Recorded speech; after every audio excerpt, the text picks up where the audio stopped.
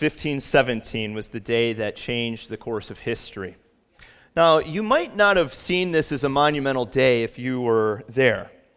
An inconspicuous monk armed with a hammer, a nail, and a piece of paper shot a theological first shot that would start a war of theology that would forever change the landscape of the West. When Martin Luther nailed the 95 Theses to the front door of Castle Church in Wittenberg, he unknowingly launched the Protestant Reformation. Noted church historian Philip Schaff has said that next to the death, burial, and resurrection and ascension of Jesus, the Reformation was the greatest event in history. There was no way for Luther to know the extent of the impact. This unprecedented movement was far-reaching, history-altering, as the invisible hand of God impacted not only individuals and churches, but from it, entire nations and cultures. How did it all begin? Well, Luther's 95 Theses was a response to the preaching ministry of a man named Johann Tetzel, who was selling indulgences. These were documents that were prepared by the church, and they were bought by individuals, either for themselves or on behalf of others. And if they bought these, they were told that this would release or relieve some of the punishment of your sins. So Tetzel came up with a catchy phrase to raise the money. Once the coin in the coffer clings, a soul from purgatory heavenward springs. Now, Luther was a bit of a feisty fellow. No one will deny that. But he was also a man who had greatly wrestled with his sins and could not stand by and watch this take place. Earlier in his life, Luther discovered that he could not do enough to merit God's approval or his favor. Even though he was an incredible monk by all standards, he plunged himself into prayer, fasting, the life of asceticism. We're told that he would go without sleep, that he would endure bone-chilling cold, that he would even whip himself on the back while praying. These were customary things during this day, and as later he commented, if anyone could have earned heaven by the life of a monk, it was I. But Luther saw that no amount of ritual or self-punishment could remove the dread that he felt of God's wrath over his life. Luther's heart was radically changed as he struggled with the implications of one passage of the Bible, one verse in particular. Romans chapter 1, verse 17. For in the gospel the righteousness of God is revealed from faith to faith, as it is written, the righteous shall live by faith. You see, when he first read this text, his eyes were drawn to that word righteous. Luther saw in himself, within his own heart, that he could never be righteous enough for God. And so, misunderstanding the verse, he believed then that he would have no way to live by faith in this life. But it was later, while he was teaching through the Psalms in the book of Romans in Wittenberg, as though a ray of light had shined upon his darkened heart, that Luther grasped the meaning of this text. The righteousness of God is received as a gift by faith alone in Jesus Christ alone. Luther wrote of this realization, here I felt that I was altogether born again and had entered paradise itself through open gates. This was the realization that changed everything for Luther. It was also a realization that led to fresh understanding that salvation is by Scripture alone, in Christ alone, by grace alone, through faith alone, for the glory of God alone. And so in 2 days, we will be celebrating the 500th anniversary of Luther's bold declaration of justification by faith alone, a central tenet that we find in the Scriptures, a blessed reality. God has made a way for sinners to find forgiveness in Him through the Son of God, Jesus Christ. It is completely a work of God. There is nothing that we can do to add or subtract from the work of Jesus. Kind of sounds like a familiar thought, doesn't it? You see, this realization of Luther's is something that we see here in the book of Colossians, isn't it?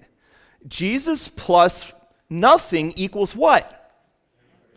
Everything. But the thing I love about the Apostle Paul is that he doesn't just teach us these high, lofty theological concepts. He wants the high theological concepts to find their way into our real life. That's what theology does. Theology is always followed by a call to live it out. Doctrine demands duty, creed determines conduct, facts demand acts. So this morning, Paul's going to address an issue in the book of Colossians that we all struggle with. Why is it that after we trust Jesus Christ as Lord, we still struggle with sin? This is something that we all deal with. In fact, the Apostle Paul himself dealt with it. If you have any questions of that, you can go and read Romans chapter 7. And essentially, he's going to say to us, the only way to keep going on in this Christian life is to kill sin. So if you would, open your Bibles with me, Colossians chapter 3. We're picking up at verse 5. If you do not have a copy of God's Word, you can open your Bible. You can grab a blue Bible in the chair in front of you and turn it to page 984. And as we look at this text together this morning, we're going to see two theological principles on how we deal with sin in this life. The first is this: put it to death. Paul says in Colossians 3, verses 5 to 9. Let's read it together. Put to death, therefore, what is earthly in you: sexual immorality, impurity, passion, evil desire, and covetousness, which is idolatry. On account of these, the wrath of God is coming. In these you once walked when you were living in them, but now you must put them all away: anger, wrath, malice, slander, obscene talk from your mouth. Do not lie to one another, seeing that you have put off the old self with its practices. So if you were to go up and ask the Apostle Paul, well, what should I do about sin in my life? He would have a very absolute, strong response. He would say, kill it. Put it to death. Execute it. Do not take a compromise with it. Take no prisoners with it. Take whatever steps necessary to eliminate it from your life. No matter how small or how insignificant it seems, put it to death. Now, as we make our way through verses 5 through 9, it's easy to get lost in lists, isn't it? Paul lists a bunch of different sins, and we can get pedantic and get stuck in all these individual sins. But I kind of want to take our eyes up to a higher theological level so that we can see what he's talking about here. And really what I see in this text is he's talking about three ways that sin destroys our life, and this is why we need to destroy it. The first thing is we need to destroy sin because sin destroys our relationship with God. What is sin? What is it? Why do we not like to use the word? The problem is that we tend to misunderstand this theological concept in the Bible. We tend to hear the word sin, and our mind immediately goes to a list, and so we start talking about cheating and adultery and lying and stealing. We go to the 10 Commandments, and we think that if we could just simply follow those, then we'll be fine. In other words, if you think of sin as a list of do's and don'ts, you will fall under the misconception of believing that sin can just simply be managed. But it can't. What did Paul say earlier? Look back at chapter 2, verse 21. Do not submit to regulations, do not handle, do not taste, do not touch. That's trying to manage sin. Why? Because these indeed have an appearance of wisdom, but they're of no value in stopping the indulgence of the flesh. You cannot manage sin. Centuries ago in England, they had a rule to try to regulate thievery. If a person was caught pickpocketing, well, they lobbed off the right hand. If they were caught doing it again, well, they took the left hand.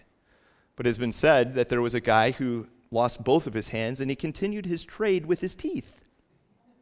You see what we're saying here? Why does Paul act like a spiritual hypochondriac when it comes to sin? Because he's saying that sin is deeper than a list of do's and don'ts. It can't be managed by that type of mindset. Why? Because sin is ultimately a heart problem. You could chain a person to a bed, but you can never chain a heart. Jesus said in his own words, Matthew 15:19, "For out of the heart comes evil thoughts, murder, adultery, sexual immorality, theft, false witness, slander. These are what defile a person." I want you to think of your heart as a compass for a moment. Now, there's that trite statement out there that your heart is a compass, or let your heart be a compass and follow it. That's not what I'm getting at here. I want you to think of your heart as a compass and as an internal navigation system. And our heart wants to follow a true north. Now, every heart follows the true north that they believe will lead to the good life, the best sort of life possible. God designed your heart to want, to crave, to desire. And at creation, he originally calibrated it to follow him. Following God at creation is the heart's true north. Augustine said it well in his book, Confessions. "You have made us for yourself, and our heart is restless until it rests in you." So as a human being, most fundamentally, you and I were made by and for our Creator. And what did we hear of Jesus earlier in Colossians chapter 1? "For by him all things were created, in heaven and on earth, visible and invisible, whether thrones, dominions, or rulers, or authorities. All things were created through him and for him."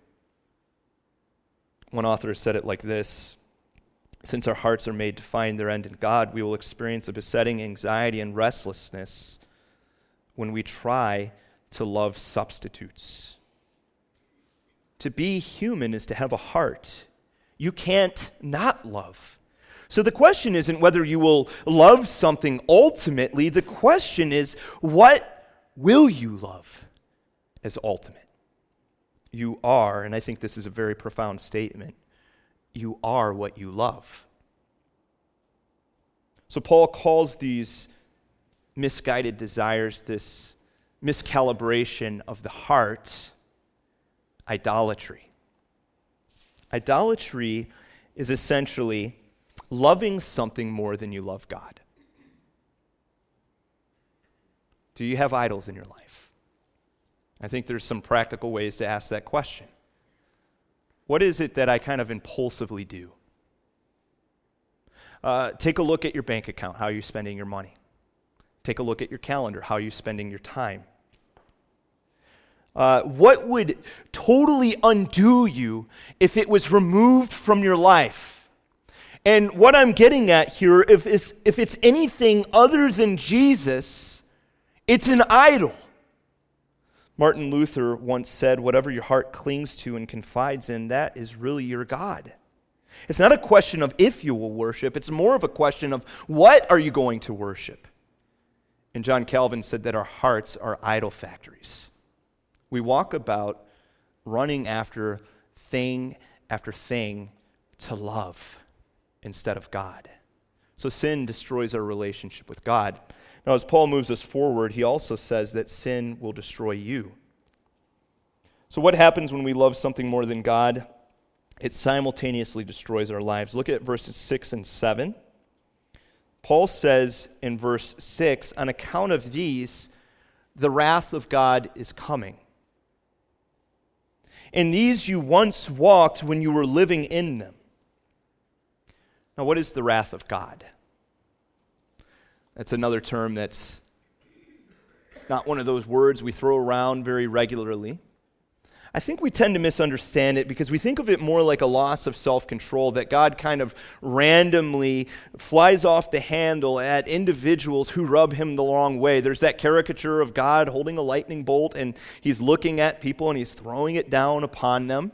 That's Zeus, not God, by the way.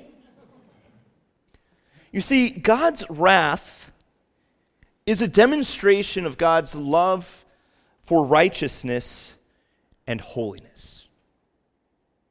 God passionately loves goodness, peace, and perfection. And so he reacts angrily towards anyone or anything that degrades goodness. And you can think of it like this. God doesn't sweep things under the rug. He's not a politician. He doesn't turn a blind eye. He doesn't pretend like it doesn't exist or create a false narrative. J.I. Packer tells us that, would a God who took as much pleasure in evil as he did in good be a good God? Would a God who did not react adversely to evil in his world be morally perfect? Surely not. But it is precisely this adverse reaction to evil, which is a necessary part of moral perfection, that the Bible has in view when it speaks of God's wrath. Now, I know that's a big concept, but you can think of it like this. If we were to take away this element of God, this character of God, if we were to diminish or deny his wrath in any way, we would also have to diminish or deny his forgiveness and grace. I mean, let that one sink in. If people really don't deserve consequences for their action, then God had no need to send Jesus to die on the cross. But if we deserve death, eternal death, and then God steps in, and God sends God the Son to live the perfect life that we couldn't live, to die on the cross in our place in substitutionary atonement, as if we were the one on the cross, but him in our place. If he raises again from the dead, defeating sin and death, well, then we have reason to sing Amazing Grace, how sweet the sound that saved a wretch like me. That's what we're talking about here. Now, the translation, the wrath of God is coming, might be a bit misleading. The reason for that is because you can think of God's wrath in two senses. One is a future wrath. It's that final day of judgment when God will lay everything bare and he will judge every human being for everything they've ever done. The second sense, though, of God's wrath is God giving us over to the present consequences of our sin. There's this law that's built into the moral universe. When a person does something that's morally wrong, it ends up impacting them. You see it in Romans chapter 1, verse 18 and onward. 3 times in Romans 1, Paul says, God gave them over. He's essentially saying, look, if you're going to put something before me, whether it's your sex life, whether it's money, whether it's anything else, if you love it more than me, I will not withhold the consequences of your choices from you. Isn't that true? Sin has its own built-in consequence system. It promises you freedom. It says, don't worry about what God has to say. Follow me, follow me. But then when you start following it, it turns around and bites you. And you don't need to read the Bible. You don't need to be a spiritual person to see this at play in the world. In fact, David Foster Wallace, who had absolutely no theological agenda, recognized that ultimately giving our heart to something lesser than, and he called it a God, is destructive. He said in a commencement speech, there is no such thing as not worshiping. Everybody worships. The only choice we get is what to worship. He notes that people should worship some sort, and in his words again, of a higher power, because he states, anything else you worship will eat you alive. And now we know from the Bible that this higher power is Jesus. Listen to what he says, though. I think it's so profound that he observes this. He says, if you worship money and things, if they're where you tap real meaning in life, then you will never have enough. Never feel you have enough. It's the truth. Worship your own body and beauty and sexual allure, and you will always feel ugly. And when time and age start showing, you will die a million deaths before they finally plant you. On one level, we all know this stuff already. It's been codified as myths, proverbs, cliches. He continues, worship power. You will feel weak and afraid, and you will need ever more power over others to keep the fear at bay. Worship your intellect, being seen as smart, and you will end up feeling stupid a fraud, always on the verge of being found out. Now, this is really profound. He says this: the insidious thing about these forms of worship is they are default settings. Remember, the heart's a compass. They're the kind of worship you just gradually slip into day after day, getting more and more selective about what you see and how you measure value, without ever being fully aware that that's what you're doing. This is why Paul says destroy sin. If you just kind of aimlessly go about life like a sponge and let life just hit you, your heart starts moving away from true north, and you walk into something that will be destructive to you. But here's the beautiful thing about God's wrath. If you're a believer in the Lord Jesus Christ, the Scripture says, therefore, there is therefore now no condemnation for those who are in Christ Jesus. You never have to fear the wrath of God. You never have to fear that you're going to stand before Almighty God at the end of days and face His wrath. Why? Because Jesus already did that on the cross for you. Let's look at a third implication. Destroy sin, or it will destroy your relationships. Now, I find this very interesting. Loving something more than God is never cost neutral. I want you to think of it like this. What happens when you throw a rock into a pond? That vertical impact of the rock hitting the pond has ripple effects that move outward horizontally. So that when you destroy your relationship with God, it has impact on the way that you treat other people. Look at what Paul says in verses 8 and 9. But now you must put them all away: anger, wrath, malice, slander, obscene talk from your mouth. Do not lie to one another, seeing that you have put off the old self with its practices. So if you're having relational problems all over the place, the first place to look is your relationship with God. And never take sin lightly. It always causes us to hurt others. I mean, we've seen this just recently with the Harvey Weinstein scandal, haven't we? And all the various people that have been impacted by that. So how do we destroy sin? Okay? If sin destroys our relationship with God, if it hurts us, if it destroys our relationship with others, how do we destroy sin in our lives? Is it by practicing yoga? Putting out a swear jar? Is that going to help us to destroy sin in our life? It's interesting that in this text, Paul makes it a command. He doesn't say, try to stop doing things that you really can't help otherwise doing. He says, put it to death. Now, we might be saying to ourselves, but Paul, how can I control that? It doesn't really feel like much of a choice to me. It's kind of some internal passion that I'm just moved with. How can I possibly control sin in my life? Well, here's the powerful point that we see in this text this morning. No matter how much we struggle or how internal the struggle may be, get this. In Christ, we have the power to conquer sin. It doesn't have to control your life. And this is where he moves forward with us. In fact, I want to suggest to you 4 principles on how you can destroy sin in your life. I think it's very important for Christians to understand this. The first is that we need to preach the gospel to ourselves. Are you struggling with a sin that feels like there is no way you can ever overcome it? It dominates every feature of your life. Every day you think about it.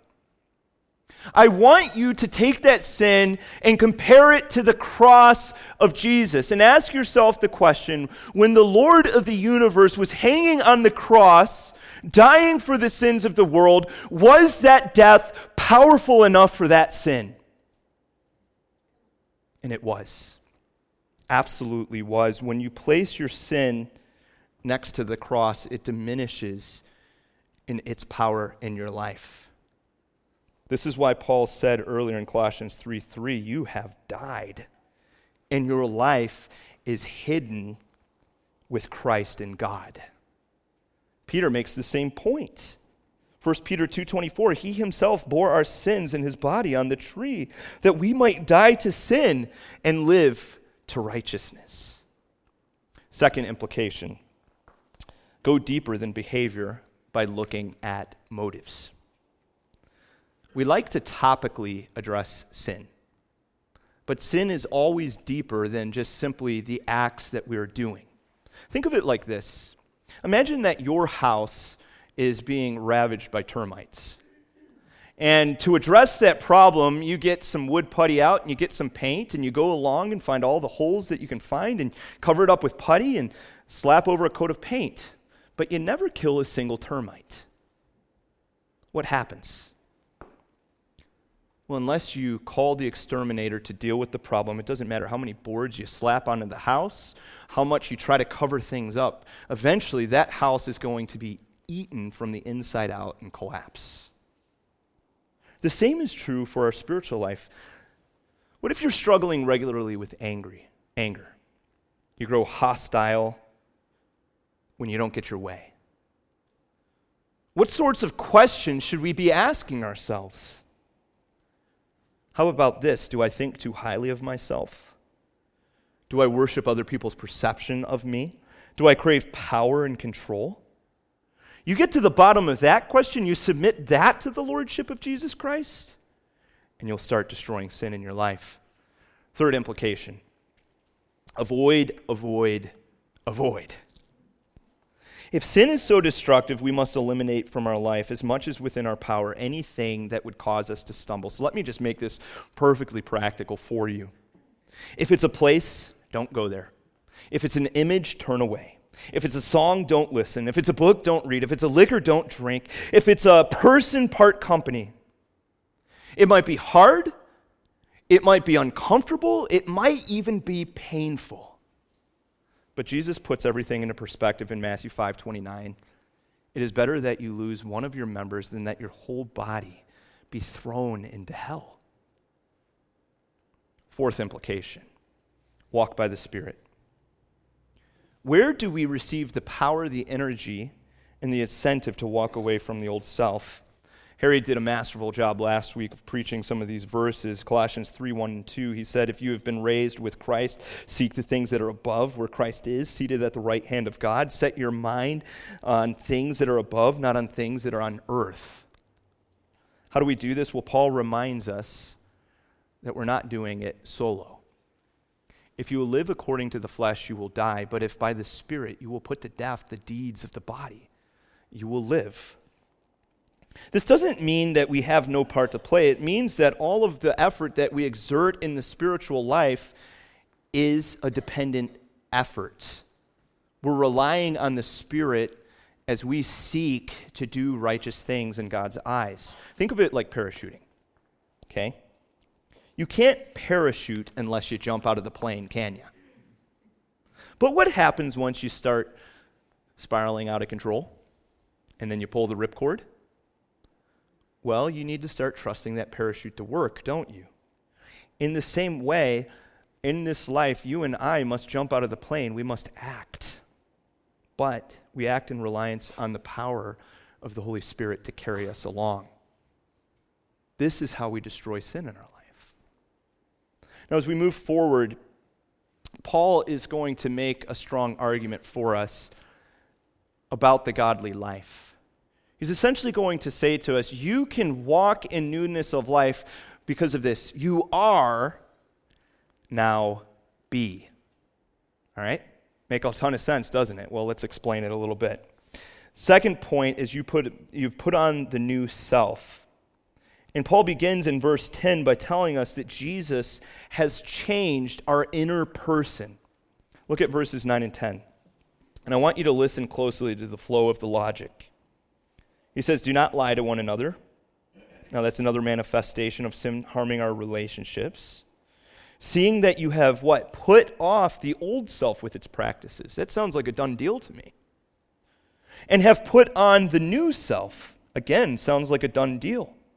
Which is being renewed in knowledge after the image of its creator. The idea here is that when you have trusted Jesus as your Lord and Savior, the Holy Spirit radically changed your inner person at the moment of salvation. The Old Testament talks of it like this. You had a heart of stone, and then God powerfully worked and He changed it to a heart of flesh. In the New Testament, Paul says in 2 Corinthians 5:17, if anyone is in Christ, he is a new creation. The old has passed away. Behold, the new has come. So why can we conquer those inner passions or desires that cause our hearts to turn away from God? We can do that because of Jesus. He's the power. In Christ, you are a new person. The work has already taken place at the moment of salvation. Paul says, walk into your identity. Walk into the person you're meant to be. Or to say it differently, don't live like sin's still in control of your life. I remember when I was studying for my Master's of Divinity program at Moody Theological Seminary, I had a friend, his name was Patrick, and he was from Romania. Now, Patrick was a little bit older than I was, and he grew up under that communist bloc, that iron curtain that had held so many countries for years. He remembers growing up in this oppressive regime, and during one of our conversations, I asked Patrick, well, what was it like? And he said, well, when you grew up with it, you just didn't realize that every area of your life was impacted. Take getting a simple gallon of milk or a loaf of bread, for example. I remember waking up at 4 a.m. every day to wait in line for 2 hours so that we could have our daily necessities. That was normal. That was life. I didn't know any better. Now I want you to imagine that Patrick now comes to America and he changes his citizenship. He becomes now an American citizen.